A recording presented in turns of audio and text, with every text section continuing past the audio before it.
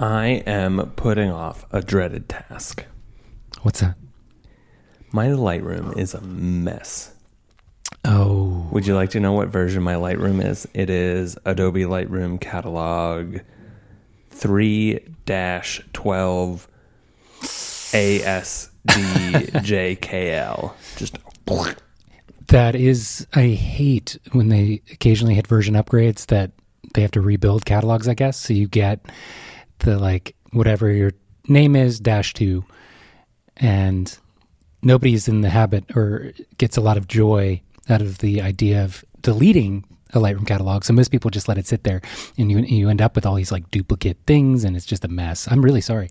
That's really stressful work. And, you know, it took me longer than I care to admit before I had a really nicely organized, logical Lightroom system. And everything orbits around dated folders and then file names that are essentially just the timestamp of when the photo was taken: year, month, date, hour, minute, second.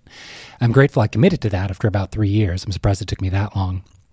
But I used to think, oh, of course, I'm going to import and name the folder that my images are sitting in, like my client's names or the event name or whatever it is. It's like, actually put all of that stuff in the keyword metadata, because that's very searchable, keeps the organization of your catalog very tidy and consistent. I am putting off a second pressing task. You like my mug? Adding keywords to any of my photos. Well, you know, we might come full circle there with all the handy, and I noticed Glass just yesterday being very good at this. The AI searching capabilities might get so good that people that never, had discipline behind keywording things, it wouldn't surprise me at all if at some point the AI search feature, if Adobe desperately needs to implement into Lightroom Classic, it's there in Lightroom. Wait, Lightroom Mobile. But the AI search, what? Why is it only in the one that no one uses? Is there, if you use the new Lightroom that syncs across your phone and your desktop, please send me a message. I would love to meet you. As your main editing. Because platform. I have never met anyone that does it. Yeah. I don't know what we're doing for. It's the interface, functionally, it's the exact same thing. But yeah, the interface is clearly a huge step backward. I will say it's a good iPhone app. What they say. In there is impressive. I would love to have my iPhone be able to be my main photo editing tool. It's funny. A lot of people, of course, nobody says that about their phone, but a lot of people, myself included, really wanted the iPad to be able to do Lightroom editing. And I, over the years, kind of realized that, why am I desperate to be able to edit my photos on an iPad? It's an awful, slow experience. I know a lot of photographers that do it, but if you're doing high volume stuff, you need a keyboard. And if you're just going to sit there with your iPad and a keyboard anyway, it should be on a Mac, because it's so much better, which segues nicely into what I was going to start this discussion about, because I just printed a bunch of stuff. One of the very first realizations I had about why I love Mac so much was the Apple P command to print. That didn't exist on Windows, at least not at the time. I'm not sure what the shortcut is, but I remember as like an 8-year-old in computer class, we had our little Mac LE2s or whatever.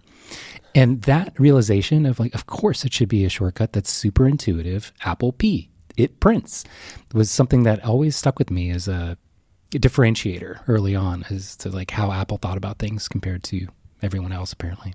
Yeah, take that, Microsoft. You didn't implement something back in 1995, and now we're never touching you.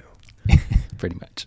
I never used any of those 80s Apple computers, but it wouldn't shock me at all if that was the very first shortcut that they created for printing. That Apple key was pretty useful, not gonna lie. Kind of sad, actually, that they got rid of it. Now it's just, when did they do that? Now it's just command? Yeah. And why is the option key that weird, hieroglyphic? I don't even know what that is. Don't worry about it. Okay. Just don't be free of concerns. Yeah, don't overthink. Never. Just like with the touch bar. Never think. Don't bring up the touch bar. We've moved on. We're past it. Okay. Wait, what were you printing? Were you printing photos or just tax stuff? Taxes? Yeah. That's way less fun. Yeah, it was just regular laser printer.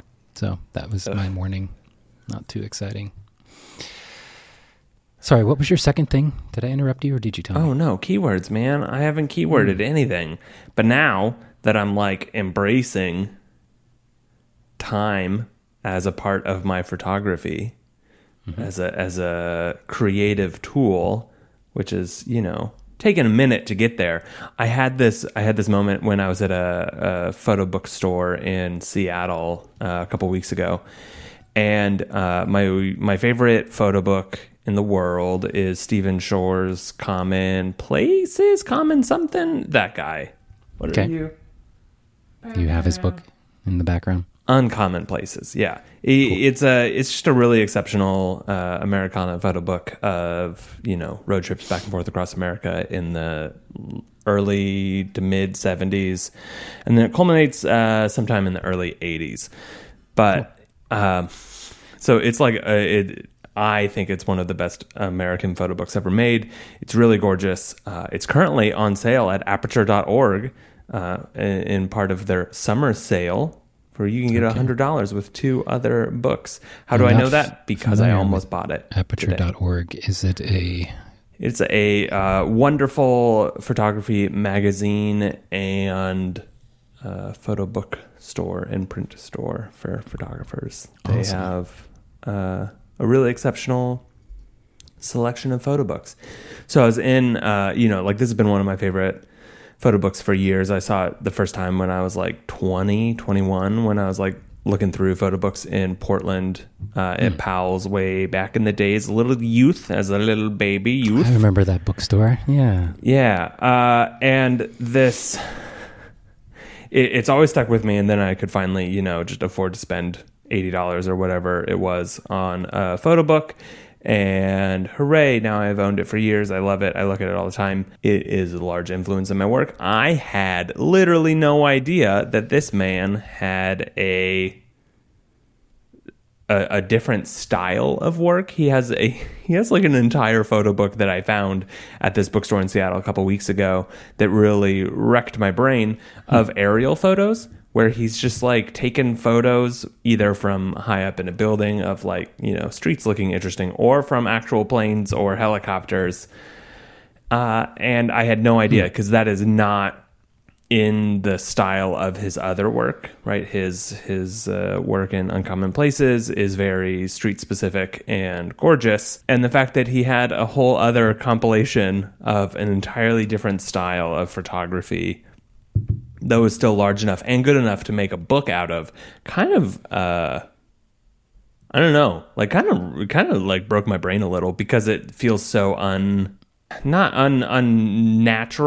but kind of unnatural, right? Like right now, if you take photos on the internet and you're posting photos on the internet, you're only doing the one type of photos traditionally, right? Like here are my street photography, not... It's frustrating, I'm not gonna lie. The pivot of posting something on the internet to and suddenly it be something, say you build an audience like I have or whatever, with the wedding focus or couples focus.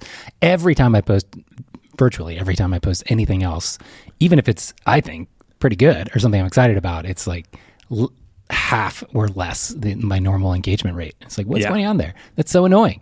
You just, Like your weird ephemeral portraits of trees that you take with like the rolling shutters, and I don't know what you're doing with those. It's a rolling shutter and a tilt shift and an ND filter combined with the Hasselblad 907X 50C. Yeah, it's quite the rig, and it takes a lot of work. I can't wait to get back into it this fall after this next wave of weddings, and hopefully Insight will be mostly built out by then. Okay. And my new website. Let's take a road trip to a tree. I don't know. I drove to Pittsburgh yesterday in embrace of time as a photography constraint or a photography tool, because so this guy has like aerial photos from across years to build a portfolio and a collection large enough that it can then be published as a book and refine the skill. And so I have finally, over our last couple of conversations and the last few times I've gone out to take photos, I have accepted right now. I don't know how long this acceptance is going to last, Okay. but Do I you have need to write this down? accepted Okay. that making good photography projects takes time. Yeah. Like a lot of time, like lot. years. It And wouldn't surprise me that most artistic endeavors in general can take so much time because, I would imagine rarely, at least for me, rarely do you have the full sense of what you might have like a nugget of an idea of what you think it's going to be and how the project is, but it can take years for it to start to crystallize in your mind and realize like, oh, this is what this project's about, or this is the theme, or this is, whatever that ties it all together, which is frustrating. Because I think a lot of artists, when they present the work, whatever it is, it seems like that it was a fully formed thing from the beginning. Like they could write it down in detail on paper, and then they just went out and shot it. I wouldn't be shocked if that's almost never the case. Not saying it's impossible that people don't do it, but I bet you most of the time it's an evolution like that, and it takes a long time of just evolving your work in whatever way it is needed to achieve that sort of realization, I think. So I'm embracing it. I'm trying to anyway. Good. Slow and steady, which is why I've felt the urge to, okay, now's the time to bite the bullet and to create a Lightroom bite organization. The bullet came from? I'm wondering now. Who says that anymore? We're a photography podcast, not an etymology of words podcast. Organize your Lightroom catalog. Yes. Organize keywords. Yeah. Projects. It's in case people don't know, and in fact, I know many don't, because I get this question a lot at my workshops and through Patreon. You can, depending on how disorganized you are, and for whatever reason, there's been an overall consensus that a lot of people seem to agree on, which I don't know when and how this happened. Maybe just a lot of educators thought it was the way to do it, and so it's just kind of stuck. A lot of people create a new Lightroom project with every single session or shoot or different thing they do. Don't do that. That's silly. It's really hasn't been necessary for performance or anything like that in a long, long time. And you are up against a mountain of hurt if you ever want to take a dive into your archives and tease out things. And you don't even know ahead of time when and why that might be the case. So a great example of this is two examples. One is using Imagen for the AI editing, where you kind of build a profile where it's learned your style. You need to send it thousands of pictures to do that, about 3,000 now. But the more you have, the better. And for me, all I had to do was open up my master catalog and select from the past 6 years of work all in one place, all of my favorite raw files from a variety of, whatever it was, shooting locations and styles and everything else, like silhouettes and everything, and export them in one go to send up to Imagen. So it was a really pretty trivial, easy task for me to do. To have to go through like 6, 5, whatever, how many plus years of work and do that to individual catalogs all over the place would take forever. But it's not like I knew Imagen was going to exist and have this feature ahead of time. It's just you want to trend toward a singular source of everything, in my opinion. That is a recipe for disaster if you don't also have a good backup plan, because you get one catalog accidentally deleted and you're screwed. You get one catalog accidentally corrupted, you're screwed. So you got to really make sure you're confident and knowledgeable of that. The second one is just a simple end of year review, right? That's one of my major marketing tools, is having my 150 favorite photos from pretty much every wedding and every session that I shot that year. That's a wonderful way to market. And it takes me maybe 20 minutes to put that together because I can look at my entire catalog. So that's like two major reasons. There's probably many more that I can't even think of off the top of my head, but here's the feature that a lot of people don't realize. If you have already scattered a bunch of different catalogs all over the place from whatever, if it's years of shooting or you created a new one every single event, you can import and export catalogs from one another.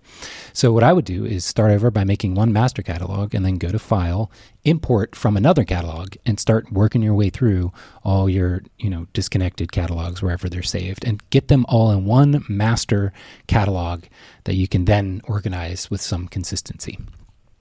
But a lot of people don't realize you can import and export your actual catalogs from one another, not just the image files.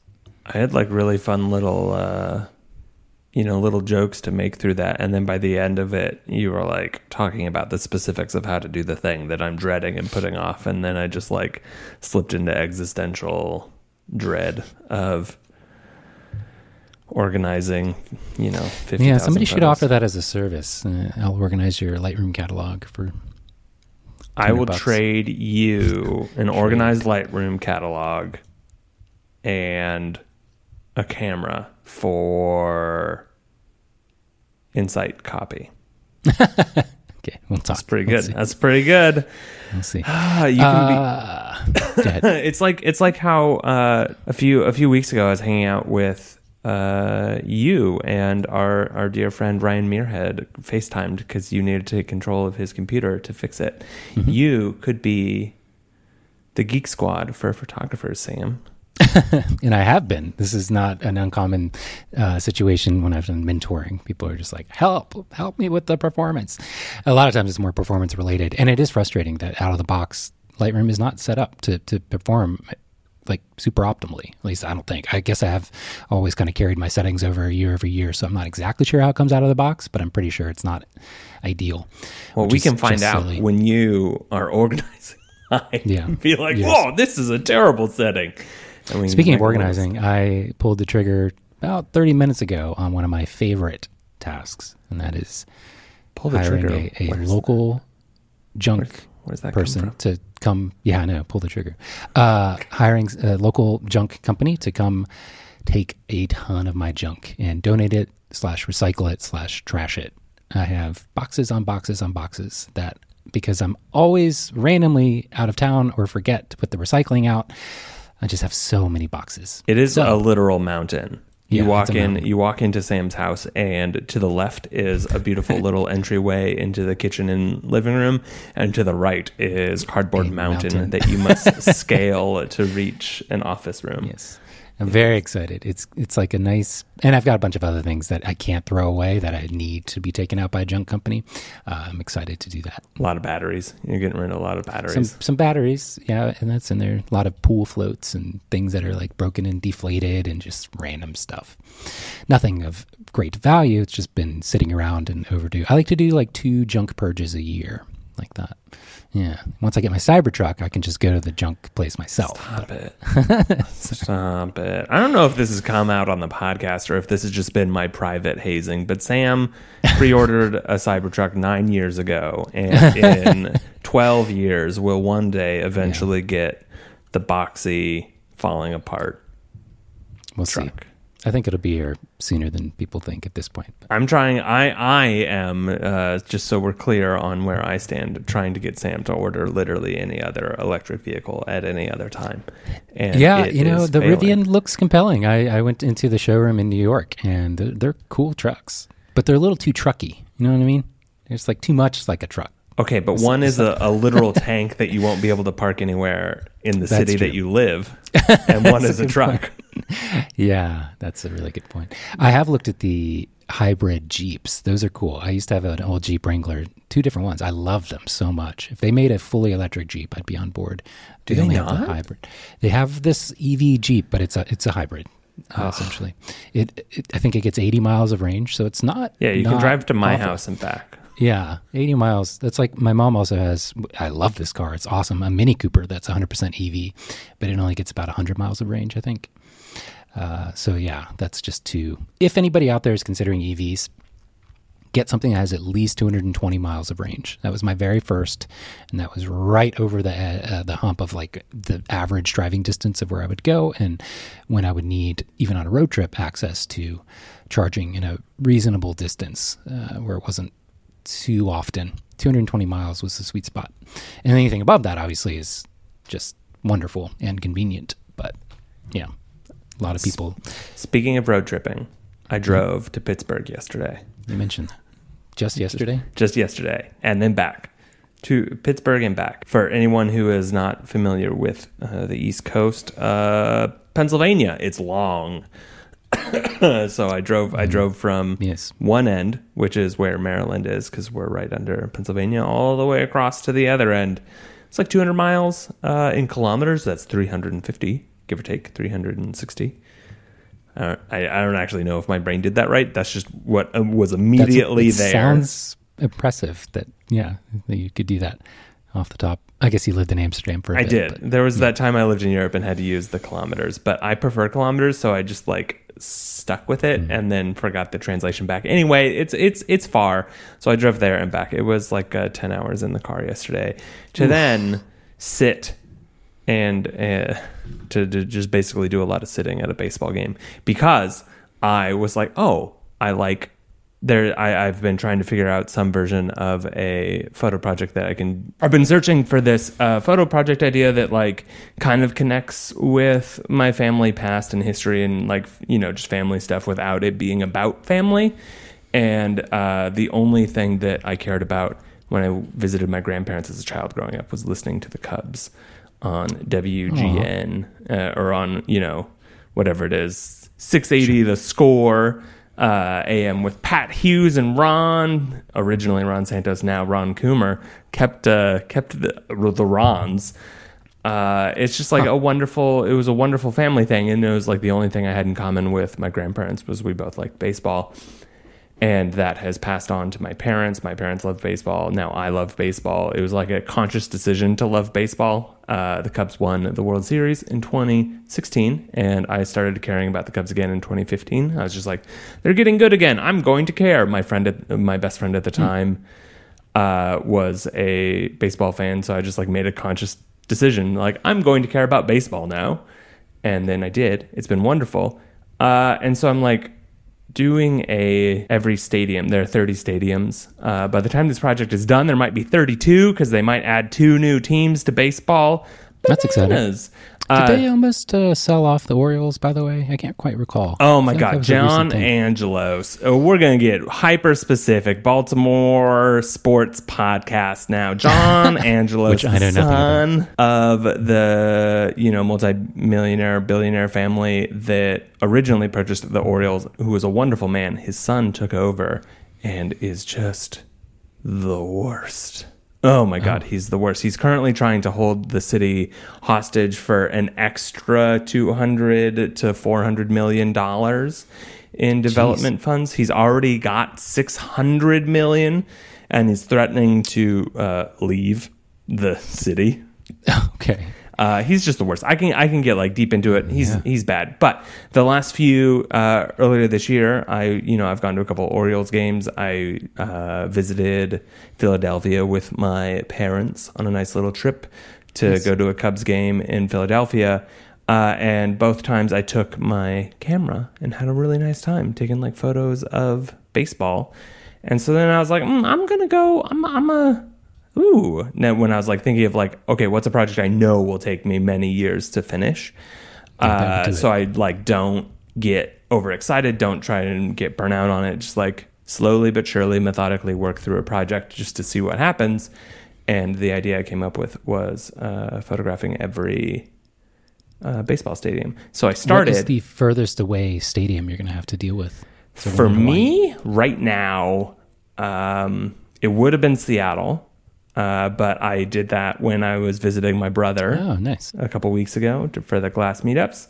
So the next furthest away would be San Francisco, and there are 2 in LA and 1 in San Diego, so all the California ones. Yeah, I've been to the Angels Stadium. It's really nice. It's cool. Yeah, and like Dodger Stadium is a beautiful, wonderful, magical place. Petco is bananas. That's a stadium in San Diego. And then the Giants Stadium is exceptional. Depending on where they are, the Oakland A's may be the Las Vegas A's, so I might have to go to Las Vegas instead of Oakland because they're moving. Because their owner is also bad. This is I'm pro sports. Do you think negative sports owners? The owners, yeah, I don't think that's an uncommon thing. Do you think that people, as they get older, become more and more interested in sports? I don't know. Or less and less. So this actually reminds me of, I was reading, some discussion about music the other day, and there was a lot of people that like, yeah, I used to listen to, punk bands back when I was growing up, and then it kind of transitioned to more relaxed like emo, and now it's like I'm just right in that country jazz phase, and I'm just like, yeah, okay, it makes sense that your styles of music would change over time. Although I think a lot of people kind of stop evolving their musical taste and just listen to the same dozen artists that they listened to up until they were in their 20s for the rest of their lives. But there does seem to be a clear trend toward, if you do evolve in any direction to other newer artists, it tends to be more relaxed as you get older. I think most people, I don't think in their 40s and 50s get into metal like at that age. Maybe, but I doubt it. So I just wonder if that also translates into sports. Obviously, it translates into politics and news, where people become more interested the older they get. But it also ties into the question of photography style. Do you think people, obviously everyone's style evolves, but do you think over time and age, you tend to become more of a traditional preference type of photographer? Or do you think people kind of stay the same? You know, a lot of questions in there for you. Sorry, but we can start with the sports thing. Stuff. I think it's kind of they're all kind of linked, right? The older I get, the more I understand what I like and why I like something, right? So like and like I have the agency and the choice to choose to do what I want and watch what I want, right? Like growing up, my dad loves football, so as a football household, I watched so much football. We grew up just outside of Boise, Idaho. The Boise State Broncos were really popular and well-known college football team at the time of my youth. And so like went to a lot of games. And then there was also like my dad was a huge Green Bay Packers fan. So I pretended to be a fan of their biggest rivals and like the team my dad hated the most. And it was like a fun family dynamic. LOL. But man, I don't care about football at all. Like okay. Well, you mentioned, the first thing that popped into my head about why people's tastes and styles and trends and things evolve is probably the family unit type of thing. When you have kids or you're the kid in a family, your parents, I wouldn't shock me at all if somebody who previously had no interest in sports became interested because their kids started playing, sports of some kind. It's always surprised me that soccer hasn't been more popular, because basically every kid in America at some point has to play soccer until they're like 10 years old, and then it's because they don't play it until they're good. Yeah, I guess. They stop playing it once it requires skill, but that when it gets skillful is when football gets interesting, right? See, I lived in Europe, so I can call it football appropriately.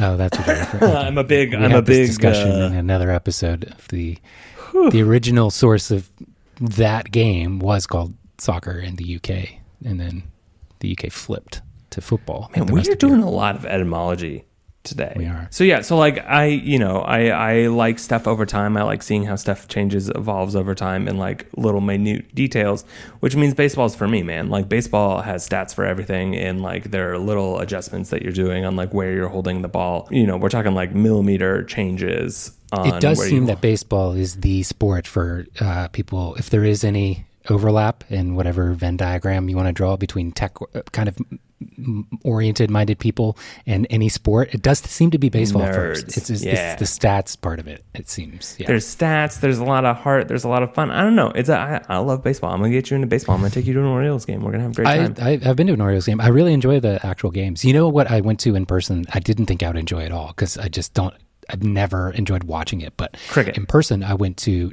a soccer game in Atlanta, and it was so fun. I don't even remember. I just remember it was so fun, and I was very surprised because the score was like 1-2 or something. It wasn't a lot of goals, but it was just the best time. There's a lot of sport playing in to get to those 1 or 2 goals. A lot of effort. There is a lot of setups. There's also a wonderful stadium in a great area. Atlanta's had a insanely fast development curve.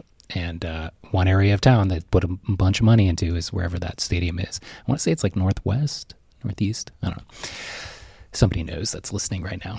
But so it's the stats thing. Right, so there's like stats, but it's also just like storylines throughout the year, right? So like it allows you to track the things you care about, because baseball's such a long season. It's 162 games and then the playoffs.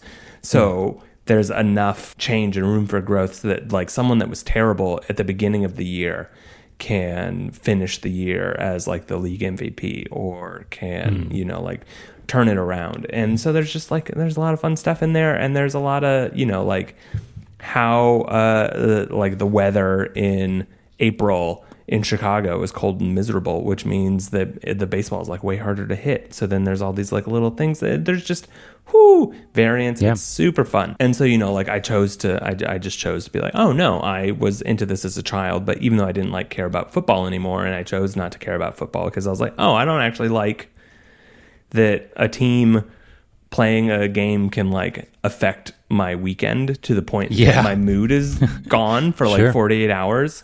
Right. I remember the Boise State Broncos. I was like 19 or 20, and the Boise State Broncos lost a single game in like a 3-year span. But them losing that single game like ruined my mood for like a week. And then I was like, well, I'm done. That's a fair. That happened to my college roommate. He was very, and I think most people in Philly or that have a connection to Philadelphia are quite passionate about their sports teams. That tracks. Totally fine. He was very superstitious about everything. He always had to have like the right jersey, and if they lost, he would say, like, don't be around me if they lose. And I'm like, why are you letting this thing that you have no control over control so much of your mood and because attitude? It's amazing when it works. It is cool. I can see the appeal when you're winning and the excitement and all that. I think the thing that I've never found particularly interesting with sports is that my existence in the world has absolutely nothing to do with anything that they do. None. I just watch what happens, and that can be fun and relaxing, but there's nothing that I do in the world that's going to make any difference about the outcome of what this thing is. So it's just not that interesting to me. Okay, but that's the same with any movie or show you're watching, any podcast you're listening, anything you're consuming for entertainment. Exactly. You cannot control. The consumption that I've always tried to have a really tight sense of, am I consuming more than I'm putting out in the world? And I've always tried to be more on the output side than the consuming side. And same with like video games, which at least there's some mental calculus occurring in your head to like problem solve, which could be kind of cool. Maybe even when you're playing sports games, like there is like a component of having to think about what you're doing, which is appealing. But even that I'm very resistant to, because it just feels like, okay, all of this effort that you're putting into this thing doesn't leave that screen. It doesn't leave that box, unless you build up a community of people that you play with over the internet, which I've never really done beyond Doom and one friend of mine. But anyway, it's, you're right. And so there's just not a lot of room in my life for things where it's more the consumption side of what's happening. But even with a film though, or a TV show, the experience of watching it can change your perspective on things in a way that I think can be powerful and meaningful. I don't know that happens much when your team wins a football game. Like, what changes in your life? Like, maybe it's more just the community building, and when all your team your wins. Friends have a wonderful time, and you get so it's just a nice bonding experience. Community slaps, man. It's good. I agree. It's good stuff. I'm with you. And that's why sports. I like conferences and workshops. It's that community thing. Yeah. And Glass. We've already talked about that at length, the community building aspect of Glass and how special it is because there is no algorithm. Man, it's so hard. It's like so much work to do the thing, to build. It's nice. It takes time. But have you ever felt in yourself or seen maybe somebody that's older than you, or maybe a photographer whose work you're so obsessed with, you've been able to track their evolution over many years? Do you think a lot of photographers tend to evolve in a stylistic way? And if so, is there a direction that tends to go? Do you think, because like my own evolutions are like, I'm getting better at taking the photos I want to take, right? Like earlier this week, I had a wonderful moment. I don't know if you've ever had this happen to you, where I got back from, a shoot, a little photo walk. I called it a shoot so you would understand what I was talking about. That was for you. Thank you. Yes. By the way, I do wonder how many lists a lot of photographers are on when it relates to certain keywords that go to describing what we do. Yeah. It's like, yep, I'm going to go shoot the bride. We've accidentally shoot had the groomsman a lot of over a text message more than a few times. It's like little chit chats today. Yes, we pull the trigger, bite the bullet, shoot the shoots. Sorry. It's it's awful. I Gun hate culture it so here. much. It's permeates. So I, I went out and I felt like I had a really good time. I was like, oh, this is really nice. I know some of these turned out. There was, I haven't uploaded them in Glass yet. I'm sure I will sometime this week, at least a handful of them. There's like a really nice old Lincoln Town Car from like 1997 or 8 or something. Cool. With 9 different little trees, cars. Air fresheners hanging from the mirror. And I was like, ooh, yeah. Right. So I knew that one turned out. Hooray. But then I got home and there were like 3 or 4 other ones that kind of knocked my socks off. Right. Like in oh, holy shit, I got the thing I was looking for, to the extent that it felt better than better than other work that I've made, but also now makes me. I like these so much from a technical perspective, not from an emotional standpoint, not like, oh, I was feeling really good while making it. One of them was a throwaway shot that I took down an alley of a trash can, right? We're just oh, look, a little alley, click. Okay, great. Felt nothing during the creation, was just oh, that light looks interesting. I'll take a photo just to make sure, whatever. And one of the best street photos I feel like I've taken recently, ever, maybe. And so it's just a photo of a trash can. I know that, but it's also holy shit. Woo, that's awesome. Woo. Yeah, so that's you the payoff of you building your intuitive sense of what's interesting without even knowing it actively. That's a really good sign. That happens all the time when I'm doing portraits of people. It's I'm just kind of going through, it looks nice. The light is great, I guess. And you see it on your screen later, hopefully, and you're just oh man, I really do know good light. Or your iPad, or your iPhone, wherever you're editing. Sure. You don't want to, we were rude to the iPad editors earlier. Sorry, guys. Use the computer, guys. It's so much better. So I got really excited about that, but it also made me feel oh, the other photos I've taken, some of these are not actually as good as I thought they were, right? All those other photos over the last couple of months, right? And I'm trying not to apply value judgments on past work, while also still recognizing that I was trying to take a type of photo and I got 80 or 90 or 95 or 99% of the way there. And that's really great. While also realizing that once you hit that 100, ooh, hot damn, it feels different. Right. And looking at it feels different. And I'm going to post this photo to Glass and people are going to be that's a trash can. Great job. Right. Yeah, that does happen, sadly, that your personal favorites as a photographer tend to not translate to anybody else's. Right. And so and then the ones you're just oh, I must didn't even post that. Everyone's what is happening? Yeah, I have no idea. I run into that all the time with my self-portrait project, right? I have no idea which the ones people are going to like and which ones people are going to be oh yeah, good job. You took a photo this week. You did the thing you said you were going to do.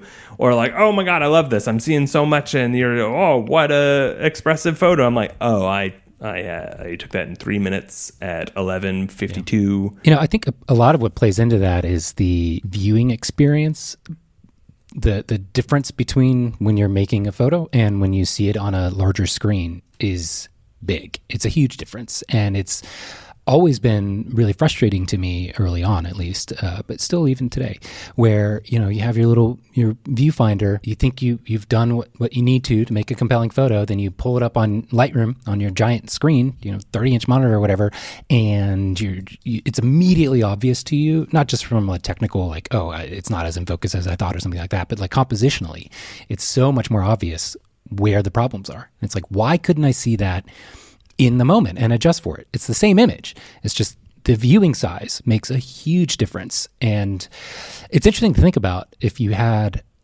I guess the closest thing to shooting with the larger experience in real time, almost like what you'd see on screen, is tethered shooting.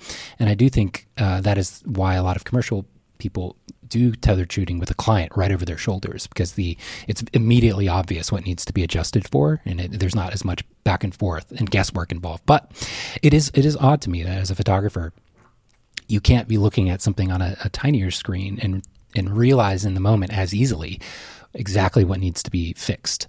That is one huge shift and benefit to having, I think, the slightly larger, 4-inch or whatever size screens on mirrorless cameras now, is that you do get a little bit more of that similar experience to looking at a computer screen. But it's just not practical to if anybody's ever used an iPad to take a photo, it's not a great experience to have this giant screen be tethered directly to your camera, right? It's just awkward. New and clunky, idea. But just strap the iPad to your assistant's back, put it in a little backpack, and then tether shoot to it, and just hop on over. Just a little iPad I do backpack. think videographers have an advantage in the fact that they typically do strap a larger viewing screen to their cameras. And they get those 7-inch screens on top, those monitors. Woo. Yeah.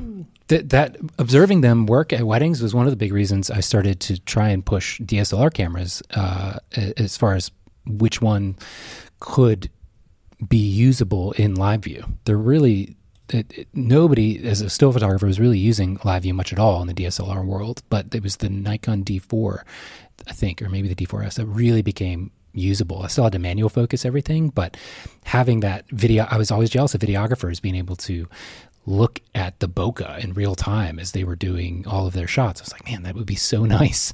But they would manual focus, so they were able to do that more easily than with still photos, for sure. Anyway, one big thing related to viewing experience that I think really helps photographers see the evolution and maybe a consistent theme in their work or problem points in their work is to order literal prints of your photos, whatever, but all about the same size, 4x6s. Put them out all on the floor or table in front of you and start to arrange them in a way that maybe there's a certain trend toward color or composition, but it doesn't really matter. You don't have to think about exactly how you're going to arrange them. Just throw them out on the table and see them all side by side each other. It's going to reveal a lot about, again, more on the theme side, I think, of, I was really into shapes this year, or I've really moved from really expressive photos to more serious ones. Kind of amazing to do that. And it's something that you kind of have a similar experience when you look at your glass feed on an iPad or your Instagram feed. You see your grid of stuff, but it's not the same. That's very small. To see and be able to manipulate with your own physical hands 100 prints laying out in front of you is immersive in a way that you can't get through a digital experience, and almost 100%. Nobody actually takes the time to do anymore. So if you've never done that and you have a little bit of downtime, if not this fall, then that's a great winter project. It's just, let's order them. So I have done something similar, not physical 4x6 individual prints, but up until COVID, basically, I would put together an album, a really expensive 50-page, 100-spread album of my work. And then it's so fun and incredible to see everything in print. You learn a lot. I want to see them. Next time I come over, show them to Sure. me. Yeah. I think part of the changes that happens is like I start, you start knowing what photos you want to take, as opposed to when you're in the experimentation and growth phase. You're like, I'm trying everything, right? Some stuff changes with age. My big thing when I was living in Portland, aside from, like my regular street photography and portraiture stuff, was landscapes. I loved like hard landscapes. One of the things that I understood at the time was I'm not going to take a better photo than most people in a landscape, right? If we all go to like the Maryland coast or something and like pull up and park and take some photos of the coast, chances are a professional landscape photographer is going to take a significantly better photo than me. Yeah. What I could do was I had the drive and the energy and the ability and the working body to hike 12 miles to take a photo of a waterfall, right? Like I could, I can't take a better photo than you, but I can force myself to go to a better photo than others, right? Like I can hike 23 miles into the Mount Rainier, up a mountain to take a photo of a lake that only 100 people have been to this year, that sort of thing. I can't do that anymore, right? Like my body does not work in that same way.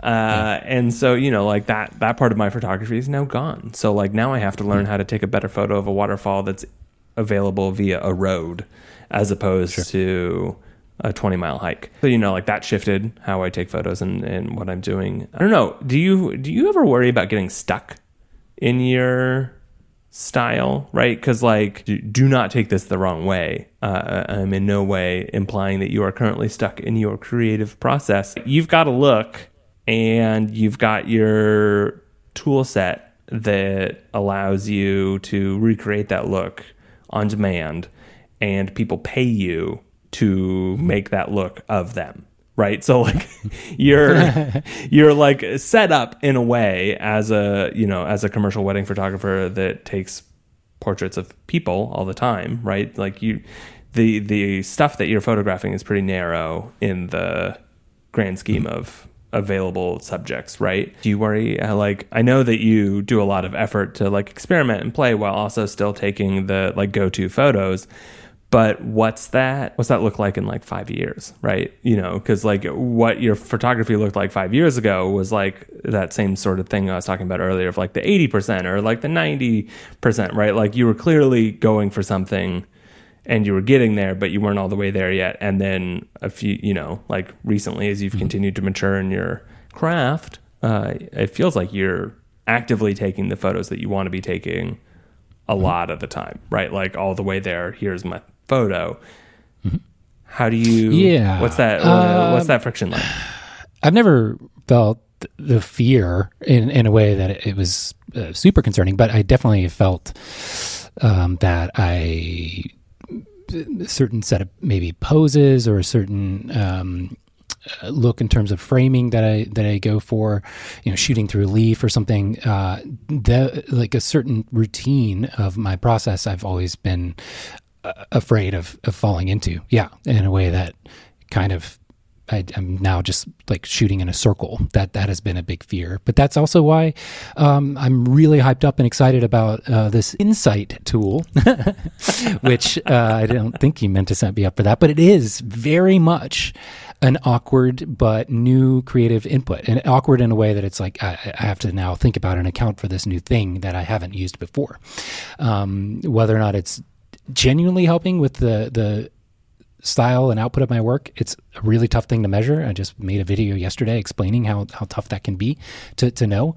But for me, in my mental state, I'm much more excited and energized because I have this new thing that I haven't had before. Just like when you get like a new camera body or a new lens or a new tool, like a prism or something that you're kind of figuring out.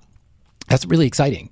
So even if it doesn't make a huge difference, it still energizes me in a way that other tools do. And that seeking things like that out, if not because somebody else has figured it out ahead of you and you just haven't tried it yet, or because you can come up with it on your own, is something that you should hopefully always be driven and compelled to do eventually.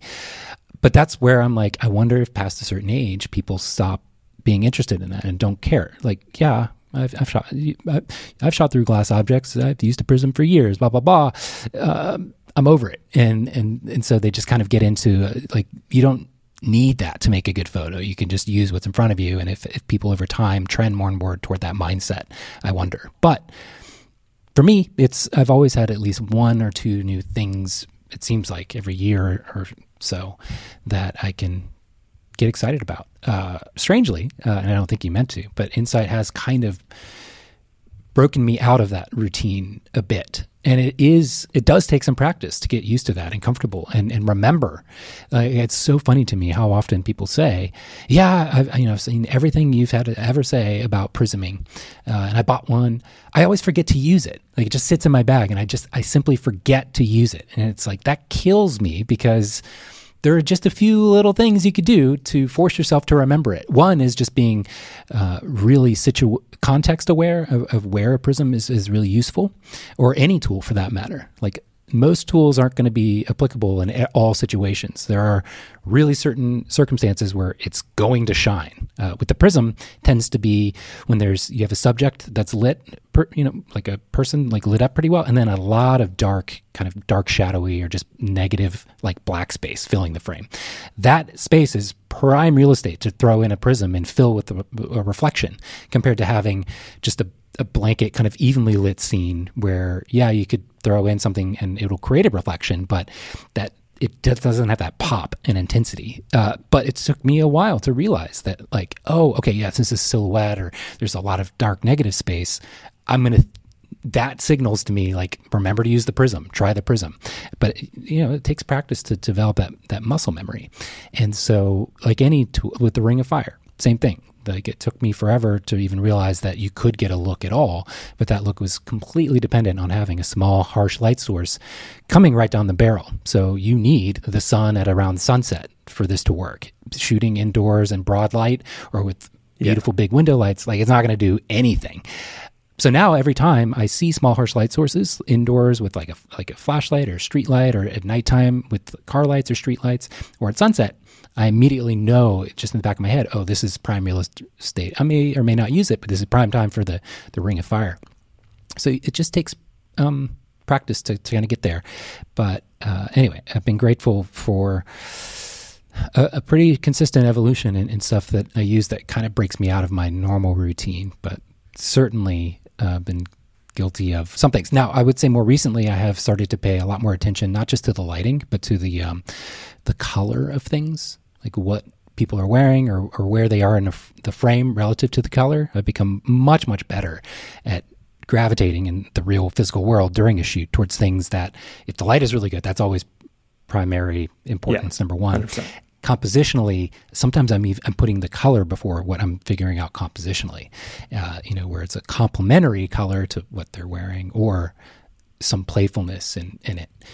Yeah, I've become much more aware that it's top of mind. It's not like an intuitive thing anymore. I'm intentionally using colors in a way that I hadn't before. So, which is kind of tough because a lot of wedding couples, they don't deviate much in the color scheme. It's white dress and then tends to be a darker suit of some kind, or if you get lucky, with like your single color that's always going to be either coral or mint green.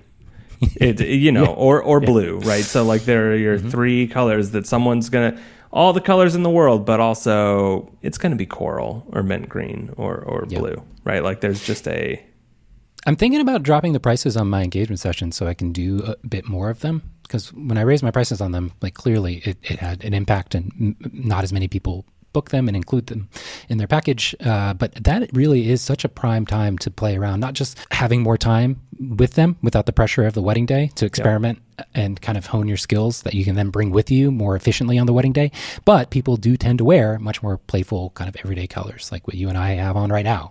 It wouldn't be that uncommon during an engagement session compared to, again, the mint green and navy blue or whatever suits and it's like, white wedding dresses. I love aspects of living in a Pinterest world, but I really hate homogenized design decisions. It's a huge bummer. Speaking of tools that get you out of a creative rut or inspire you, sign up today at insight.photo and glass.photo for the community that you need and the little computers to tell you new ideas on how to set a hand. That really did a poor job of selling the thing. It just felt like a nice time for a sponsor. No, so I was actually I didn't want to do it, but I'm gonna do it. So an exciting development, as Sam was testing for Insight, he has had to purchase and then do the B&H return, and now got a hookup from Nikon with a Z8. Sam came over for dinner. He brought it. I tried it. And I have a problem. I have a very dumb... And that you wanted. No, well, so I do, but I hated... Oh, yes, right. I hated a very dumb thing about it. This is not a dumb reason to not use deal. A photo. This is not a... Okay. But it is. This should not be a deal breaker, and I don't think it is, but it is a thing that if I purchase this camera and use repeatedly, I will still be mad at. The Z8 and the Z9 are the first major mirrorless cameras from a major person that does not have a mechanical shutter available at all. It is only electronic. Because of that, they have a fake click noise, and it is the worst noise I've heard in my life. without the ability to customize it so far. As far as I've read, they're working on a firmware update on the Xenon to give you a larger range of what to choose, but it's kind of mind-blowing that there's no ability to just import your own little MP3 snippet or something. And it is a terrible sound. It is the sad, like, I don't know where it is in your house, if you have it next to you, or if you want to, go grab it while I just rant about how terrible this noise is, so you can get the audio of it. Sure. Don't trip down the stairs or anything. But it was just be right back. To set the stage while Sam goes to get this camera so he can click it next to the microphone for you. I was very excited. Like Sam, having the ability to borrow this briefly from Sam while he is using it for testing was wonderful, and I was very excited. I was, dreading purchasing this camera because while I do feel I need a mirrorless, I didn't really want to do it this season. And I was worried that using it would like push me over the edge and immediately make me want to have it. And then I held it, and it felt great, and it focused amazing. And then I clicked the button, and it sounded like a tin can had met a camera at some point, and then through a game of telephone instead tripped over itself. I don't know. It was like just the most uninspiring little noise, which is fine. You can turn that off. That's great. But because of a different feature where they improved the live view so much, it will now not give you any signal that you took the photo if you turn off the noise. There's no black screen flash. There's nothing, which historically has been a large complaint for photographers. They really want that screen to stay live. Now it does, but because the noise was so mediocre, Sam might have turned it off so much that it could never be turned on again. But the noise was so bad. Yeah, okay. I missed some of that, but I am back here with the Z8. It is in full silent mode right now, so it's going to take me a second to find the option. But I will say, even in full silent mode, I do not like how they've chosen to signal to you that the photo is being taken. It's like 4 little white dashes in the center-ish part of each corner or side, and on Canon, it's a full white box. But which is a little bit better. But what would be nice is if you could have the option to have it black out the screen, so you really know, unless you're shooting at the insanely high frame rate mode. But if you're one shot at a time, or maybe fewer than 9 frames per second, you really know when each shot is firing instead of having to get this slight dash of an outline. It's kind of weird. Well, yeah, I didn't expect that to turn me off immediately to purchasing the camera in general. But I was immediately like, I don't want this thing anymore. Oh, no. But I don't, it's not that I want any of them. I would prefer not to purchase one at all this year. I would like to wait until next season. But, man.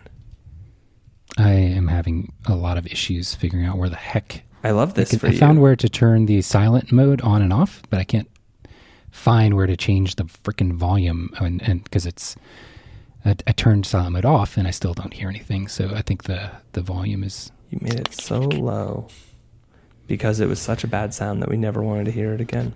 Yeah. Camera sounds. Here we go. So all right, this is just going to be the end of the episode. I appreciate you, Sam. Listen to this terrible noise and we're out. Come on. Oh, my God. Yeah. That's the loudest volume here. That's high pitch. Here's low pitch. Oh, it can get worse. Which sounds like exactly the same. Exactly the same. You're going to see the waveforms.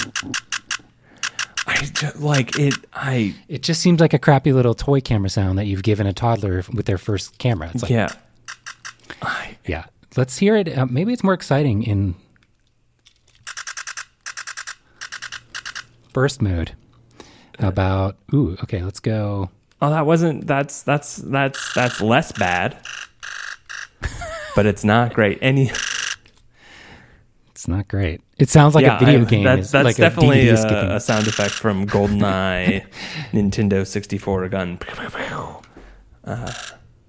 It's just Yeah, sad times. Not a great vibe. shutter noise. And then I don't know, and like that shouldn't be a deal breaker. It's probably not going to be a deal breaker. I'm still, probably going to end up with it.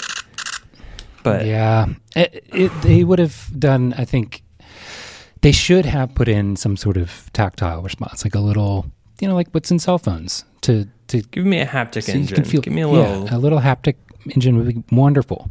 It's odd to me that they didn't think to do that. There is a shutter curtain even in this. It sounds pretty good when you turn the camera off. Yeah, so that's the. It's nice. All anyway. Right. I appreciate you. Thank you for sharing that pain with me. If you use Lightroom on your phone, send me an email. I really want to hear from you because I want to ask why. Sounds good. All right. We'll end it there. 1, 2